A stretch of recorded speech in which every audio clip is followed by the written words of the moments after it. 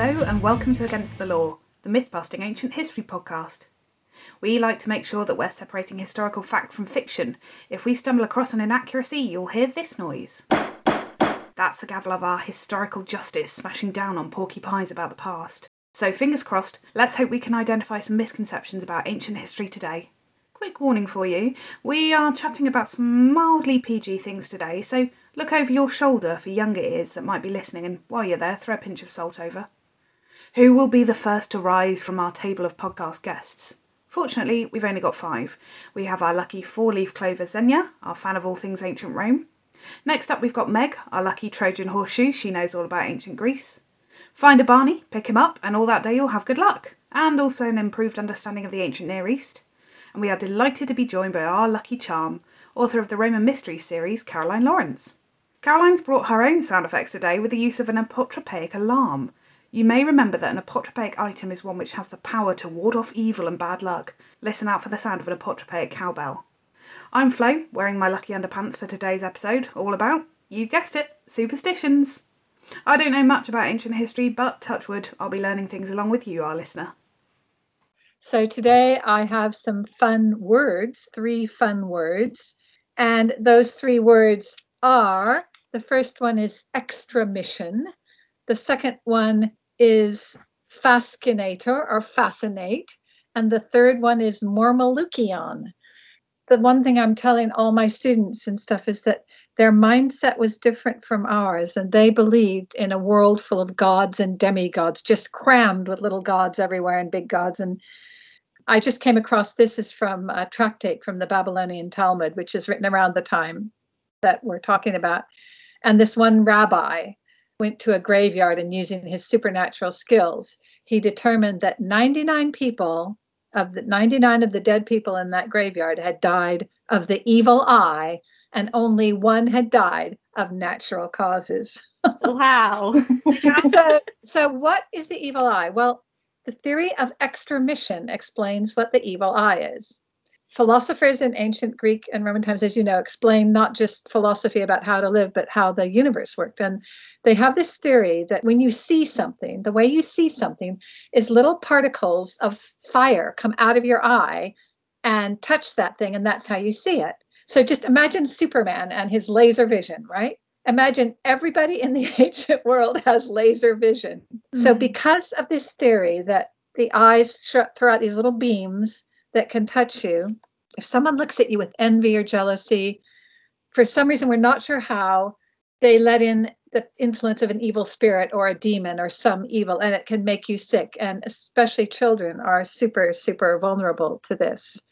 So there's so much in the Greco-Roman world, and I guess you could even say, the Semitic world of that period, the 500 years before and 500 years after the birth of Christ, that is all about just protecting yourself against these evil influences. This is the other thing. It's very powerful. The sight is very powerful. So there are many things to visually reflect back. Apotropaic means to turn away the evil eye, reflect it back. But there are also things you can do apart from sight. For example, sounds like my bell, which would distract a demon. And also reciting Homeric verses was apparently apotropaic. You could just recite a verse from Homer and the demon would get distracted. Oh, wow. So you're super safe, Meg. I have some great stories about what exactly Homeric verses can do for you, superstition-wise. You want to throw one in? So, did you know that if you want to not get pregnant in the ancient world, if you want to use contraception, you can use Homer.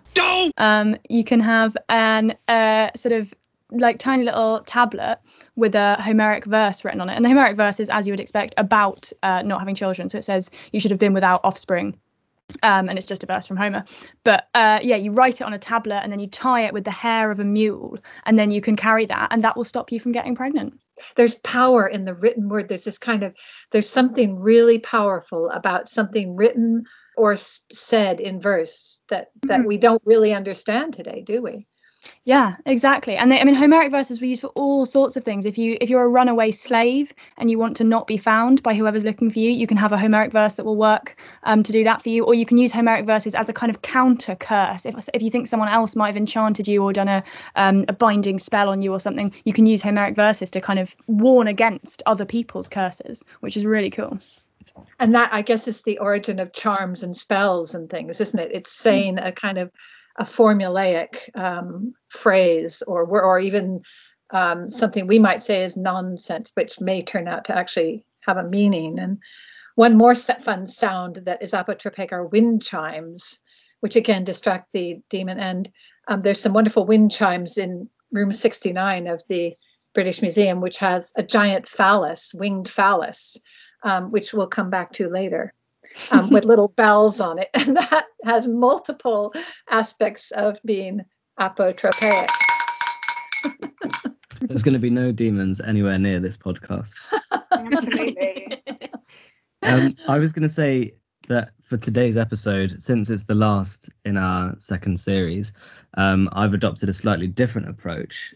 So whereas normally we might be telling little anecdotes, little bits of history and stuff like that, today for me is going to be a lot of primary sources, because I've just been scouring everything from ancient Mesopotamia in terms of omens, incantations, material about divination, to try and find little texts or utterances that might be relevant to the things that we talk about, so we could play a little game. So I'm just going to sprinkle those in as we go. I can't wait. I'm really looking forward to it. Okay, well, should we do an easy one to start off with then? Yes. Yes. Okay, fine. So this is from a Babylonian omen series called Shuma Alu, which has hundreds and hundreds of separate omens. It's a number of tablets, each with just very iterative omens. So they say, if X happens, then Y will happen. And we've spoken about this quite a few times. Babylonians really enjoyed that formula called the casuistic formula. So I'll ask, if a ghost cries out and someone hears it, what do you think will happen? They'll go deaf. Okay. They'll get possessed by the ghost. Okay. They'll die within a week. Yeah, that's a straightforward one. So yeah, if a ghost cries out and someone hears it, the house will be abandoned and the person will die. Oh, that's harsh. No, but how do you know it was a ghost, though? Well, also it begs the question, what if a ghost cries out and someone doesn't hear it? I've got a nice smell. Can any of you think of any smells that are apotropaic? Because we're using all five senses, though, of course, visual is like 80% of apotropaic, but there are some smells you can put on to keep away the demons. Anybody got some of those? Sage is used. You burn sage, don't you? That's a more modern thing, I think. You burn sage to cleanse a home. Yeah, that could be used.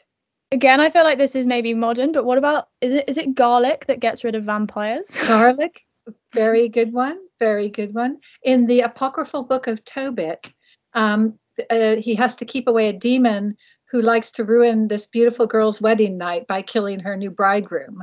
And he's like bridegroom number 6. And he decides he would actually like to not die. So an angel tells him to burn fish gall. So that kind of bitter gall, an inner organ of a fish, and has a really horrible stench. And that keeps away the demon. Ooh. Gosh. And apparently, this is really good. There is apotropaic farting. You can actually fart, and the smell, and demons are a bit like kids. They like rude and silly and kind of, slightly obscene, funny things. So you can distract a demon with a fart. My husband is going to be thrilled to find that out. He's going to be, I'm just going to bless this house. Bear with me 1 second. So that brings us to my second word, fascinate. Now, you've all heard of a fascinator, haven't you? Those little hats, that women wear to ascot and stuff. The word fascinate comes from fascinum, which the Latin dictionary, Sonia might know this, one of the meanings is the membrum virile, because tiny penises were hung around the necks of children as preventions against witchcraft. And again, in room 69 of the British Museum, in the same case with the phallic wind chime, you can see teeny tiny little silver penises that they hung around a baby's neck. Because again, demons, there's a ton of symbolism in the penis that we don't really all get. But it's funny, it's rude, it's also a symbol of power and fertility. But again, demons are like kids and they go away giggling, so they won't hurt you. And the word fascinate, again, I said you can't kill a demon, you can just distract it or repel it. The word, it comes from the Greek word baskanon, which is also a word for an evil eye. So it's just all linked up together. So the next time you use the word fascinate, just remember what the root of that word is. So my final word, and then we can have lots of fun. You guys can just throw in the word Mormalukian. Most classicists ask them what a Mormalukian is, and they will not have a clue. And it's actually a word that appears in Plato, in Socrates's the Phaedo, which is, of course, the dialogue that chronicles the last hours of Socrates. And he talks about a Mormalukian. And I came across it because I'm doing a translation of Aesop's Fables. And translating Aesop, I came across a fable, one of the earliest fables, called The Fox and the Mormalukian. And it goes like this. One day, a fox wandered into a sculptor's workshop, and she was examining each of the objects. Foxes are always female in Aesop, I love that. She came across a tragic mask and lifted it up and said, "This head is empty, there's nothing behind it." And the moral of the story is that some people look imposing, but they're in body, but they're inconsequential in spirit. And I realized that a tragic mask, another name for it can be a Mormalukian.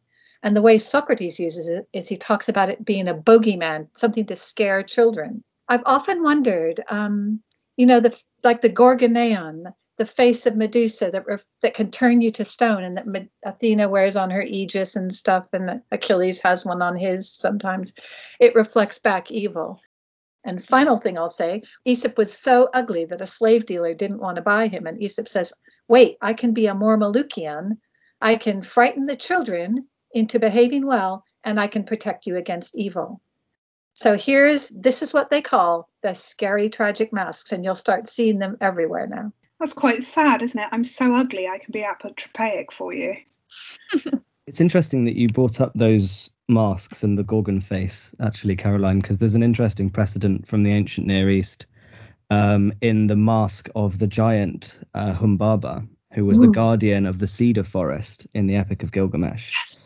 And throughout Mesopotamian history, they used little clay, small masks of the type you describe, not for use over your face, just a design, as an apotropaic item of the face of this monster, this Humbaba giant.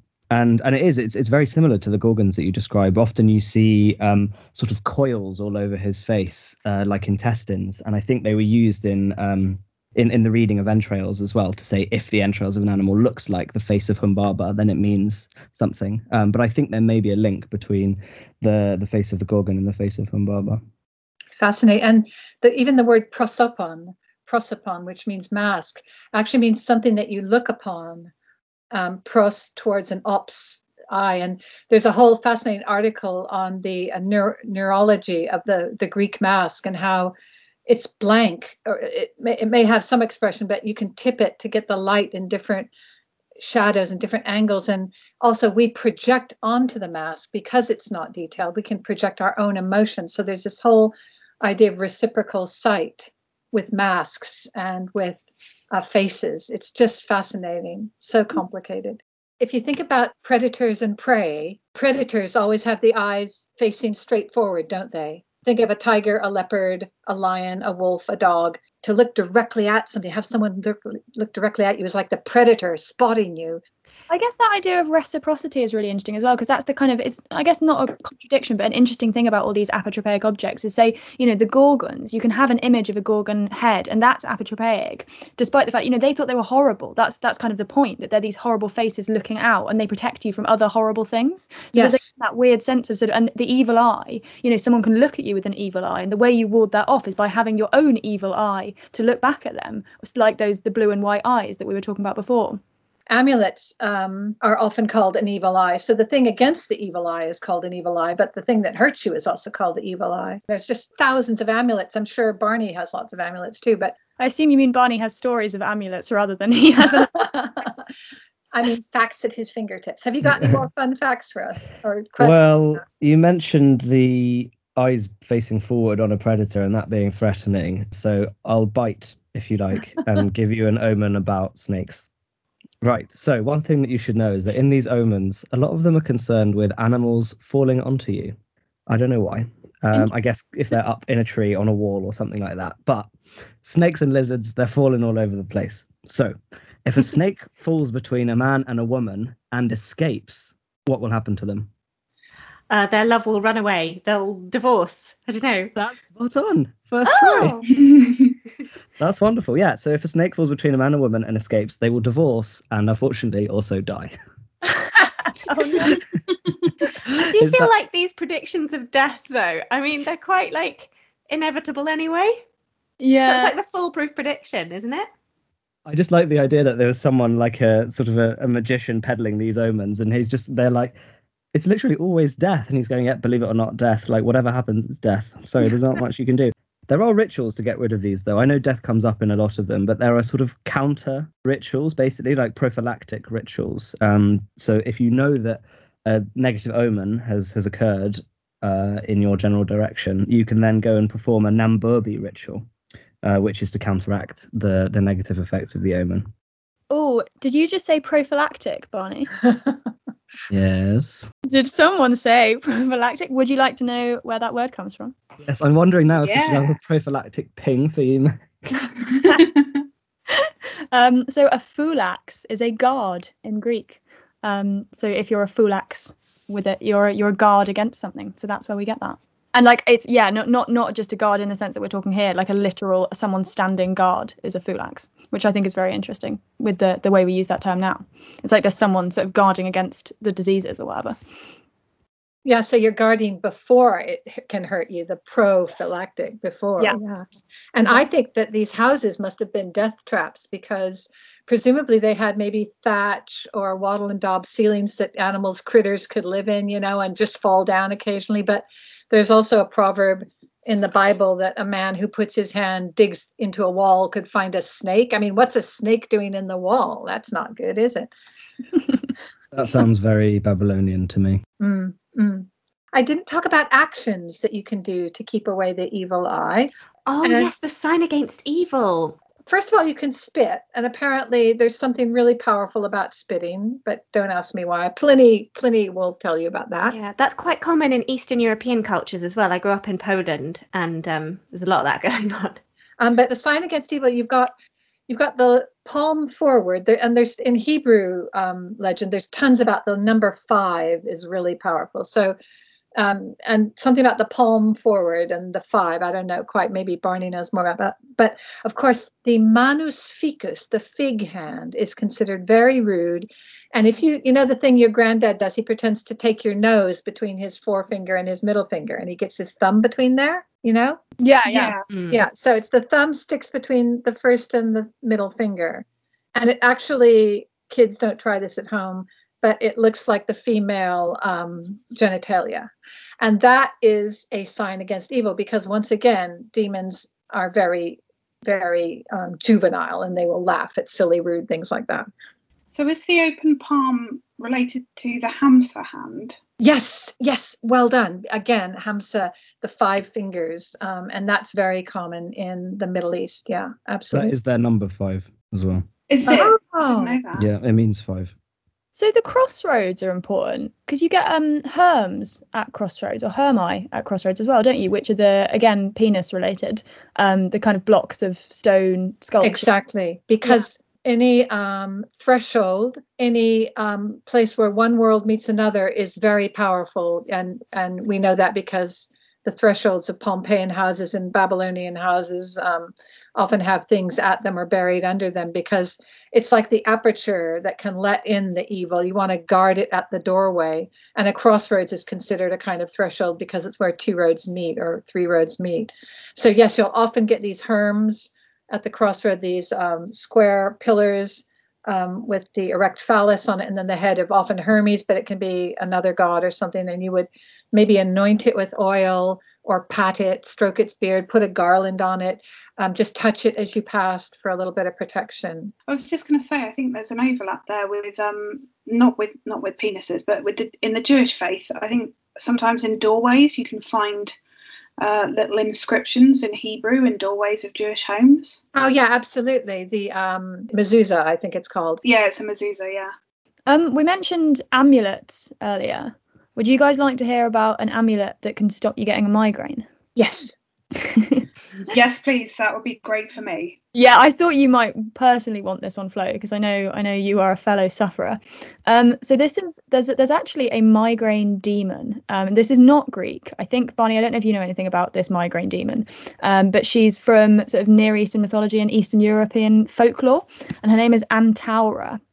And I think she's related to a different demon called Abizu. But I came across her because there's a Greek inscription on an amulet that was found in a Roman military camp in Austria. And it's written in Greek, so it was in one of the sources I was looking at. And it's inscribed, this amulet is inscribed with the story of the goddess Artemis dismissing Antaura, the migraine demon. So if you wear this amulet, you have the power of Artemis to stop you from getting a migraine. That is wonderful. There's another thing. There are womb amulets, WOMB, womb amulets, very common, and they show what the Greeks and Romans thought a womb was shaped like a cup, a rounded cup, upside down, and underneath it is often a key with 7 prongs that looks like a Greek or Roman key, not our kind of key. And it was often on bloodstone, this amulet. I think they often had like nonsense or inscriptions on them, often nonsense, sometimes meaning something. I think they were to lock the baby in the womb and keep it there. And of course, that reminds us that the whole Greco-Roman concept of the womb was like an animal that moves around inside the woman. Can you imagine the idea, the men thinking that all women had this creature living inside them that moves around, the wandering womb? It had to be controlled, and if women didn't get pregnant, they were in danger of going mad. It's just bonkers, isn't it? That is good news, actually, Caroline, that you just brought that up, because I have a relevant omen. Yay! Yes. It's to do with the birthing of unusual things. If a woman gives birth to a lion, what will happen? She'll say, I swear it was a one-off thing. I was out of town. Yeah, I was at the zoo. Will she die? Yeah, I think she'll die. I think I'd die if I gave birth to a lion. It's a lot more catastrophic than an individual death. In fact, if a woman gives birth to a lion, the city in which she lives will be seized and its king will be put in fetters. Oh my gosh. Harsh. Yeah, that's pretty bad. I'm trying to understand the link between, like, I kind of understand a snake falling between a man and a woman. That is like a divisory thing. But I'm trying to work out how giving birth to a lion would cause your city to be seized. It's interesting that you bring up the kind of the logic of these omens, because sometimes there's an obvious link, sort of call it etymological, between the thing that happens or the sign that is seen and some sort of outcome. And sometimes it's just like they're inverses almost. There's some sort of logic, but this one, I guess it's almost like apocalyptically catastrophic, right? Like, to give birth to a lion should not really happen, and I think it would signal the end of days. What's really interesting about that, though, is that apparently Cicero might have been aware of some form of this omen. Ooh. Because he has a text. I don't know very much about it, so I might need you guys to back me up. But apparently in De Divinatione. Okay, yeah, he writes about omens. Yes, he writes about omens, and the omen is here translated into a slightly different form. And he says, if a woman dreams that she gives birth to a lion, her country will be overcome by foreign nations. Oh, I mean, that makes more sense, because I am wondering with the first one, how often did women give birth to lions? I was just wondering if it's like, if a woman gives birth to a lion, it's almost like a when pigs might fly sort of thing, where you say, oh, that would never happen, pigs might fly. But I guess a lot of cities got taken over and their kings humiliated in the ancient Near East, didn't they? So that didn't necessarily require a woman giving birth to a lion for that to happen. Maybe there was a reversal and they sent out a party looking for the lion baby every time it happened. But it's funny, these kind of ideas of women coupling with different animals or sort of giving birth to different like creatures, that happens quite a lot in stories that tend to be kind of made up after the fact in order to promote a man's power, especially when it comes to I'm straying slightly into your territory here, Meg. Alexander the Great. So his mum was supposed to have slept with a whole load of snakes, and that's supposed to have given him a certain amount of divine power, and he's also supposed to be descended from Hercules. But the same thing happens with two of his generals who then take over different parts of his kingdoms. There's Ptolemy and there's also Seleucus, and they both kind of create for themselves these stories where their mothers have slept with different animals, supposedly, and they also kind of have symbols, animal symbols associated with them, and this becomes quite a powerful propaganda tool, both as a way to as a nod to Alexander and his origin story, and as a way to like legitimize their own rule as his successors. But I wonder if I could bring it back to that amazing Marmalukion, Caroline, and this mask. So you talked about like the way the light lands on the mask, and we talked in our music episodes about pantomime and the pantomimist dancer, who had to act out all of these different myths from Greek and Roman myths and legends, but he would only have had presumably one mask for that. So do you think he would have played with light in terms of trying to get this one mask to portray different characters? Yes, and I also, in one of my books, I think The Beggar of Volubilis, where I talk about pantomime, I imagined that there might be masks that have a face, they're asymmetrical. So if you just turn one side, it has one expression. And if you turn the other side, it has another expression. And that one I showed you a minute ago that we can post is asymmetrical. It's not balanced. The fact that it doesn't have many features means you can project your own emotions onto it. You know, we can project quite a lot onto these faces, which can make them even more scary, I think, if they're being used as a Marmalukian, as an apotropaic thing. And the other thing is that often these the bronze sculptures from ancient Rome and Greece, and if you think of the famous one of Augustus that was found in Nubia, that's in room 70 of the British Museum, with the paste eyes. They used to have the eyes there, and the eyes look so real. And again, it's like a real, when you first come across it, it's like a real person looking at you, which would be quite scary. That's really cool. I'm just imagining now someone going up to like a statue of a god with those kinds of eyes and thinking they can communicate with the god. Bronze, if we see it all kind of ruined and corroded, but bronze, when it's new and polished, looks like a man with a beautiful tan. You know, it's just come out of the baths. He's all shiny and glossy and tanned, and then these eyes which stare out at you, eyelashes. They do little eyelashes, and imagine then he's wearing a toga or something which has perfume, and he's maybe lit in a certain way.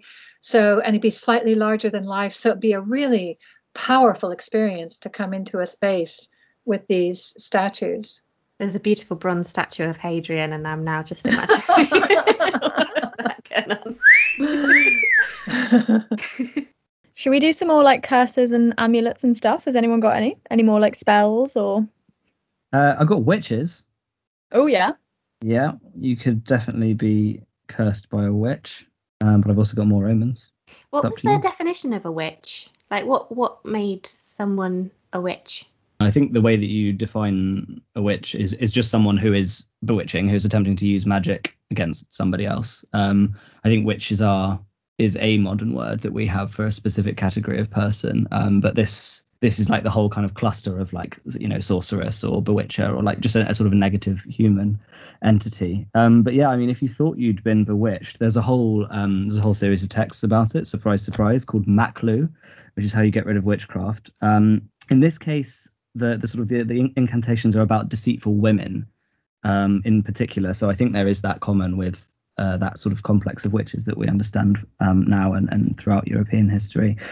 But one interesting thing that a witch is said to do is to cause your god and goddess to be estranged from you, which is the sort of thing that would essentially bring you bad luck. So without any proof, perhaps, of being cursed or being bewitched, somebody who was experiencing a hard time might perceive that they had been bewitched and essentially blame it on a witch. It's sort of like an absolution of any responsibility for your own actions, I think. Yeah, and it's interesting again that idea of what you were saying, Bonnie, about kind of if your life's just going terribly wrong, you think you've been cursed. I think I mentioned earlier that one of the other things you can do with verses from Homer is just use it as a kind of general catch-all. If anyone's cursed me, curse them back, or don't let them curse me in future. So there's this real, again, that sense of sort of reciprocity, and like, or I guess the opposite of reciprocity, like don't let it be reciprocated. That you're just kind of constantly defending against curses which may or may not have happened. And that reminds me of Julius Caesar's last words, et tu, or as he really said, kai su in Greek, but it both means the same thing. It means and you. And it's like reflecting back. So he's not like saying, oh, are you joining them too, Brutus? Ah. It's like back at you, punk, the same back at you. And I've written a whole blog about that. But there's a famous Caupona, a snack bar in Pompeii, that has a phoenix fresco on it, and it says Phoenix Felix et tu, which means the phoenix is lucky and you. And it's a kind of a lucky slogan welcoming you into this place, which has this apotropaic fresco. So is a safe place for you to have your chickpea pancake or your spiced wine. That sounds lovely. Oh, here's another one. They had a bike shed, I think at the University of Newcastle or something. And they had this sign that thieves will be prosecuted, and people kept stealing bikes. And then they put up this big sign of two giant eyes. And underneath it said, we're watching you. And the thefts went right down. Really? Wow. Since you've brought up bikes as a method of locomotion, I could perhaps give you an omen about a donkey. Yay! I love that link. Aesop would love it. Aesop would say yes.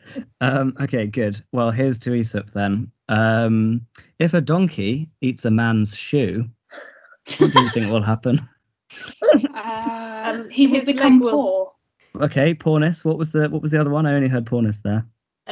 He'll lose his legs. Lose his legs is interesting. He'll go on a journey. Oh, that's really good. Okay, so if a donkey eats a man's shoe, he will inhabit a city not his own. Oh. Ooh. Not entirely sure what the logic is there, but Caroline seems to have determined that there's some sort of movement and relocation involved. I know in Bible times that when you transacted an agreement, you took off your sandal and handed it to the guy who you just made the agreement with.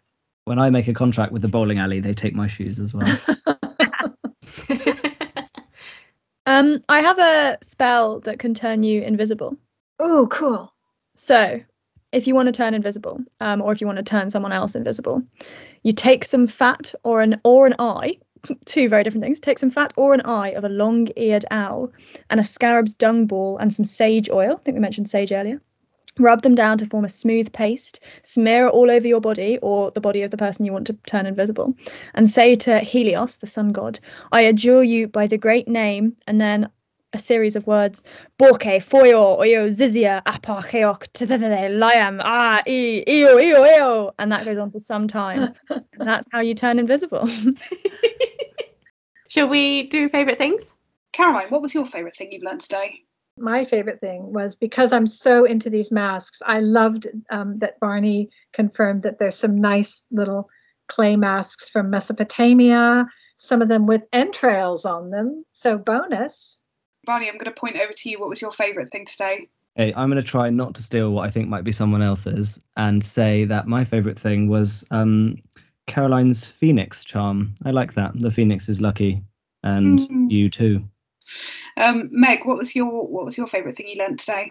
I really liked the penis charms, the tiny penises as apotropaic objects. I thought that was fascinating, to use the correct term there. But I also really enjoyed every single one of Barney's omens. But I can't claim that as all of them my favourite fact. And Xenia, what was your favourite thing you learnt today? I was so glad no one else said this, because the invisibility spell was my absolute favourite thing. That was pretty cool. I mean, I was going to go for the penises, but more pertinent for me was the migraine demon. What was her name? Antaura? Yeah, Antaura, related Yeah. to Abizu, who may or may not be the same demon. I'm gonna seek out a pendant, I think, to ward off Antaura. I think you should. Well, touch wood, but I think that was a fantastic episode for superstitions. Well, thank you for letting me play, because that's one of my favorite topics, as you know, and I just see apotropaic things everywhere now. That every time I look at something, I see apotropaic things. So thanks for letting me play. Thank you for listening to another episode of Against the Law. If you can't get enough and are keen for extra content, don't forget to follow us on Twitter @AgainstLaw, and we're on TikTok too. And if you enjoyed this episode, please support us on Patreon.